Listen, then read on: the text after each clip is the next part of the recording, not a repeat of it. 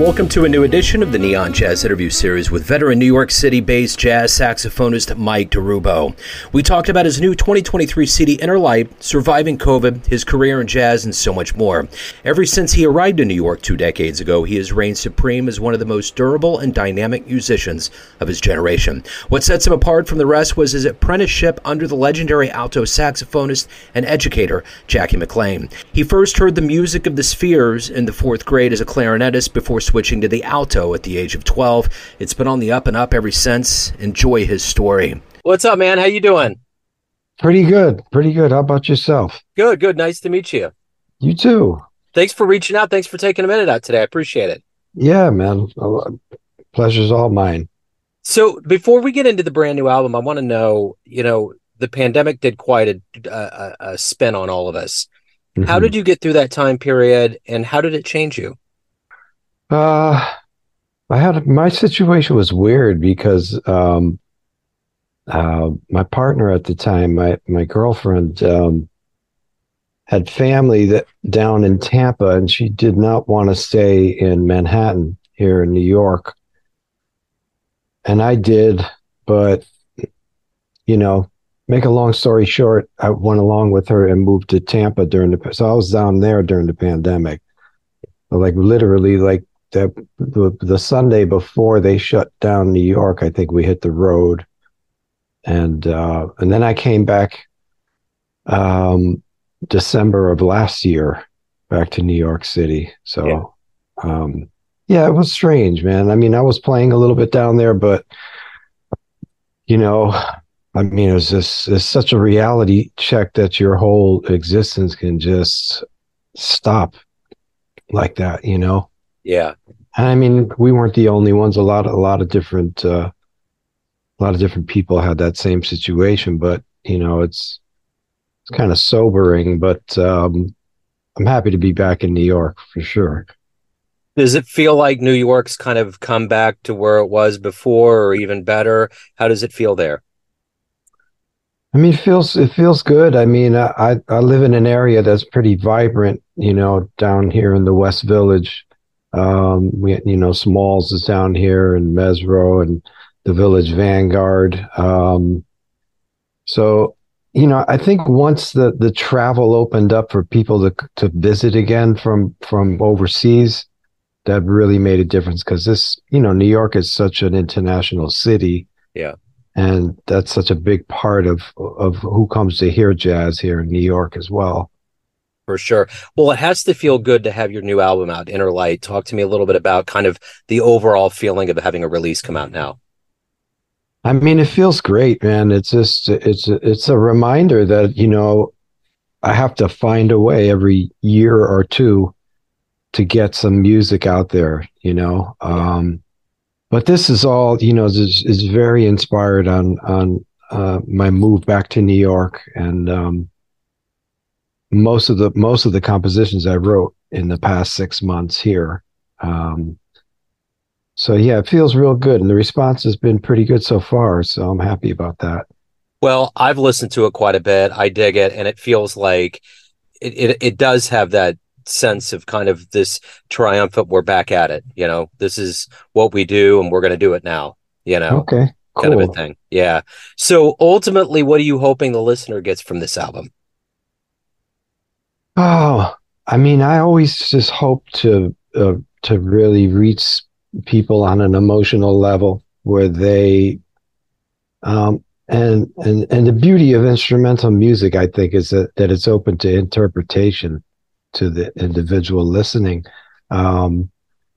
Whatever that feeling might be, I just hope that I do evoke some emotion in people, and hopefully to bring some happiness to people. It's just it can feel really dark these days with everything that's happening. Yeah.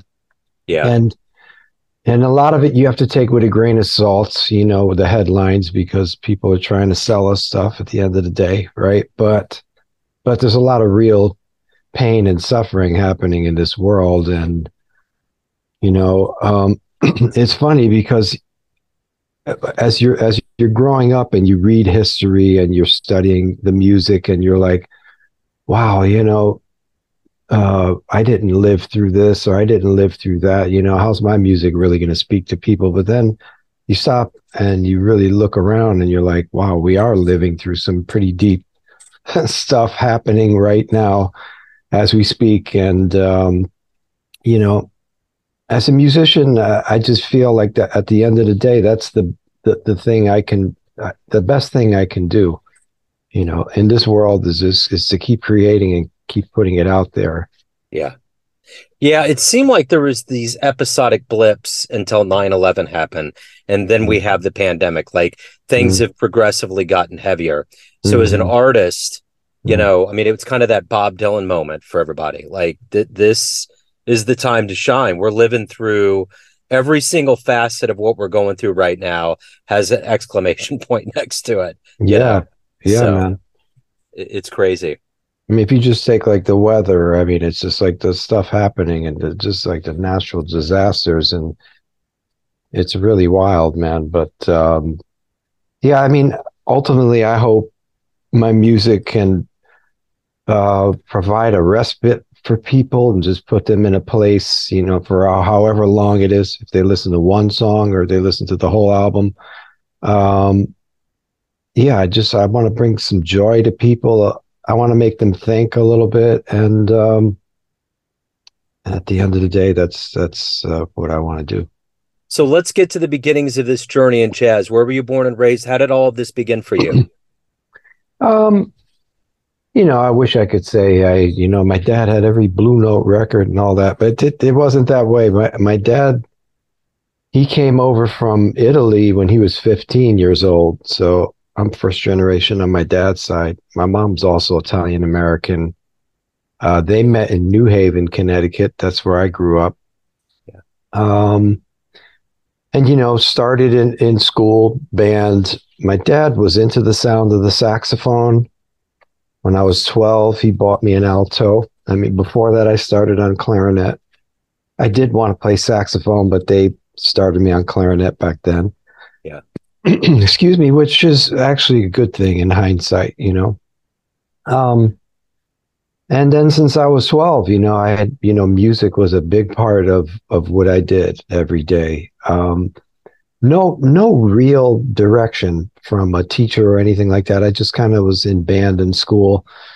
And then a band director in high school, I think around my junior year, kind of, he took me aside, said, I think music would be a good career for you if you haven't been thinking of that. And he kind of put the bug in my ear and had my auditions at Berkeley up in Boston, like everyone. And then I auditioned at the University of Hartford. Jackie McLean was there, and I was unfamiliar with Jackie McLean at that point in my life. And I don't know, just meeting him personally and being around him, his kind of aura, the way he spoke, he really turned me on to go to that program, and it was a real blessing that I got to be around him those 4 years that I was there. So that was, once I got there, I put the blinders on. I felt like I had all this catching up to do, and really started going back and learning from the masters, people like Charlie Parker and Lester Young and Dexter Gordon, Sonny Rollins, Coltrane, so on and so forth. So yeah, a real time of study. So what was the first live show that you ever saw that blew you away? Oh man, jeez, I don't know. I mean, the first concert I ever went to was a Billy Idol concert. Nice. Yeah, at the New Haven Coliseum, man. That was loud. And I mean, I was into that. I was into rock and heavy metal as a kid. I grew up in the 80s. Yeah. So everything from Van Halen to Michael Jackson to Earth, Wind and Fire, and then the stuff that came before. I loved all of it. Played along with all of it on the radio. Played a bunch of guitar in high school as well. But I remember seeing the Chick Corea Electric Band, I think it was, a trio at that point, which was probably Dave Weckl and Patitucci at that point, I think. Yeah. In the 80s, I think at the Newport Jazz Festival. I had some some friends that were like a couple of years older than me in high school, and they were like always trying to hit me to some different. They were like a little more into fusion, you know. Yeah. And I remember seeing Pat Metheny also in New Haven. I think that was around the time he had that album, Marching Out. Um, but really, man, I mean, you know, being around Jackie McLean, that and hearing his band in the late '80s down at the Village Vanguard, we would come down and come to see him. That always just kind of blew me away. Just kind of like, you know, Yeah. just the energy coming from the bandstand, and that was really like my focus of how, you know, where, you know, where I wanted to be musically, you know. So yeah, I gave you a lot of answers. That's good. I like it. Yeah, we kind of hit a lot of, it was like missile command. We just kind of engulfed everything. You know, my Yeah. favorite Jackie McLean story, I can't remember who told me this, but they were on tour with him in Italy, and he loved gelato, and they went and got, and all he wanted after the show was ice cream. He didn't want to drink. He just wanted to go get ice cream.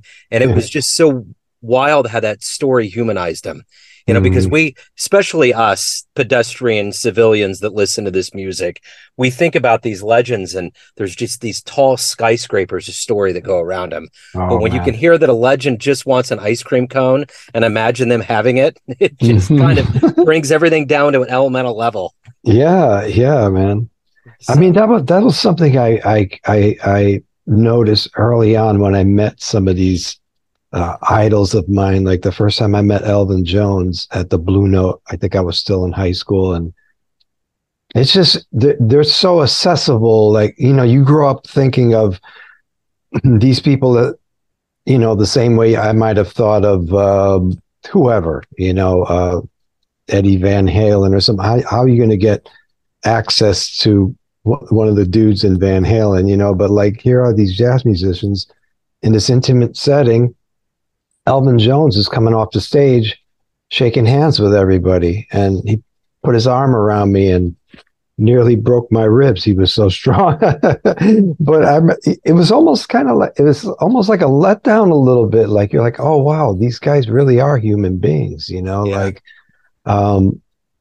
but yeah, just a little side note. Yeah, no, it's interesting. Van Halen got back together and they came to Kansas City in 2007, and I saw them. And the opening band, I think, was Kool and the Gang. Okay. And I heard an interview with David Lee Roth, and I was like, why the hell did they have those guys? They could have had anybody. Yeah. And I guess the first show that David took Eddie to was a Kool and the Gang show. Oh, So wow. there's this enormous road of nostalgia they were traveling down by having these cats come on the road with them. So anyway, I always thought that was interesting because it's just so interesting when you think about how things start and how people begin this journey. Like their journey into it began with Kool and the Gang and turned into Run with the Devil and Eruption and everything that we consume from them. It's crazy. Yeah. You know? So. But didn't one of their dads play clarinet on that song Ice Cream Man? He played jazz clarinet, right? Like the Van Halen dad did. Yeah. It was in their lineage. That's interesting because I remember that. And I was wondering if there was some kind of jazz idiom that they kind of got baptized in early on. I think so, yeah. I do know that the first instrument that Eddie was on was drums and Alex was on guitar. Okay. And they switched. So, okay. Yeah. I'm just now starting to listen to the biography called Running with the Devil. And they're just talking about how by 1985, it was all falling apart. But for us, as people consuming it, that was the height of their powers. We were like, where are they going to go next? Right. And next was Van Hagar. So it's wild. Yeah. I mean, to me, like, just to tie it into this and jazz and everything else, I mean, there's just, it doesn't matter the genre. I think, like, when there's a certain kind of musicality and a depth, like I feel the swing in Eddie Van Halen's playing. You know what I mean? There's and you see video after. Sorry, hopefully you didn't hear that.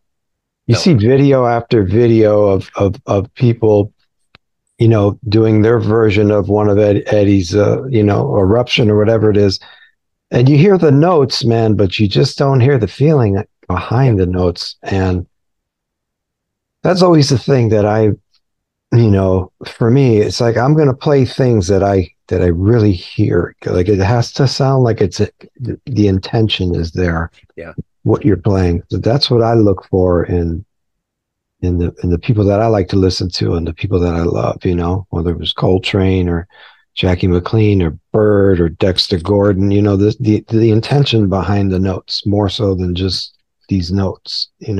Yeah. Well, and I guess that's the one thing about Elvin and these guys that we've mentioned. There's something to be said about longevity, and you've been at this for a long time.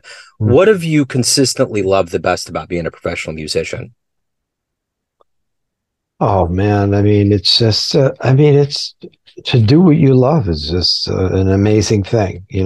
I mean, you're giving up some stuff, of course, economically, a lot, mostly. But I mean, it just fills my soul so much to play in front of people and to see their response and to see how enthusiastic they get and how much the music we're playing lifts them up. So it's just like this mutual thing. And I guess in a way it's a certain kind of high. And you want to replicate it or at least try. Um, but yeah, the ability to be able to touch all these different people all over the world. And I mean, what we're doing it's a good thing. I mean, there's so many things that in this world that are really not coming from a place of truth or to try to help people, Yeah. and it's all good. So I'm really, I'm blessed to be in this industry, if you want to call it an industry, but to do what I do. I think the thing that I've noticed over all this time that I've been covering jazz is that the community, there's so much good that goes into it, like Elvin coming up to you. Mhm. There's a lot of these guys that don't need to come up to people after a show, especially younger people. But there's this kindred spirit, and there's also this level, I think, in the legends and luminaries where they want to turn that light on. They want you to love what they're doing. And if Mhm. you're a musician too, potentially passing that on to keep this more vibrant, because Mhm. all of the elders have known this is an art form that needs to keep going, and it needs the youth and Mhm. education or just on the stage to pick that baton up and run with it. For sure. Yeah. And because, you know, uh, we're more of a niche mark in this market of music and this entertainment industry, whatever, however you want to label it. I think a lot of it falls on us as well. Not only are we the ones performing, recording, and all that, but we're also the ones that are getting the word out to the people. We're approachable. You have to take, you have to take that opportunity at the end of a show to connect with people, and even during a show is something I've learned more and more as I've progressed in my career is to really communicate with the audience on the microphone as well, because it's very easy as an artist. We're so caught up in what we do that you can misinterpret the vibe of an audience. Like I've played for people, and sometimes they don't even clap after souls, and I'm just thinking to myself, oh my God, these people just hate me. Like, what can I do to get on their side? And and then at the end of the show, you have all these people coming up to you just saying, wow, that was so amazing. It was blah blah blah. So you never really know like what people are thinking. Yeah. And I find that if I get on the microphone, speak to them a little bit, explain to them like, yeah, you can make some noise in between. You can, if you can feel enthusiastic and show us some of that love if you want, just to let them know, because I've heard people describe going to see the Coltrane Quartet back in the day, like it was almost like you came in on a private thing that you weren't even supposed to see or something like that. You know what I mean? And believe me, I'm not like this guy that's just, hey, folks, how you doing? And, I'm definitely not that guy. But I've become a little more open to just try to communicate to the people and try to let them understand what we're doing. That even if it does sound very intense, it's coming from a place of love, and that we hope that they can, just feel that energy for the next hour, and we could all communicate together. Yeah. So ultimately, at the end of the day, why do you love jazz? Oh man, I think once it gets into your bones, I mean, it's just the source of so much of all the music we love, especially in this country, Um, and as a saxophone player, I think it just kind of lends itself that you're going to go in that direction, like, Yeah. um, but no, I love the feeling of it. I love the openness of it. I mean, really, it's, it's boundless, it's endless, it's limitless, so. Yeah. So let's get to the essence of you. Everyone has a perception of you, family, friends, fans, but you're in control. You run the show. What's your perception of you? Who do you think you are? Me? I don't know, man. I'm working on that. Like, I'm working on that a lot these days, meditating and things. And I can be really hard on myself and not as kind as I would like to be to myself. I'd like to see myself more the way other people see me, but I'm just kind of hard on myself a lot of the times. And but I just want to be a person that attracts good people, and and can be a source of happiness for other people as well. Yeah, I dig it. So, Mike, Inner Lights, the new album. If anyone wants to pick it up, stream it, see you live, anything about your world, where can they go? Just go to MikeDiRubbo.com, MikeDiRubbo.com. I keep that up to date. I'm pretty good about that. I'm on Instagram as well under my name. I'm on Facebook under my name as well. But all those links are on my website. And yeah. Right on. Mike, this has been great. Thank you again for reaching out. I'm glad we connected. I love the music. Best of luck with everything. I appreciate it. Thanks so much. Appreciate it as well. Thanks for listening and tuning in to another Neon Jazz interview, where we give you a bit of insight into the finest players and minds in Connecticut, New York City, Kansas City, and spots all over the globe, giving fans all that jazz. Thanks to Mike for his time, energy, and story. If you want to hear more Neon Jazz interviews, you can find us on Spotify and Apple Podcasts. Subscribe to us at YouTube, and for everything Neon Jazz, go to the neonjazz.blogspot.com. Until next time, enjoy the jazz, my friends.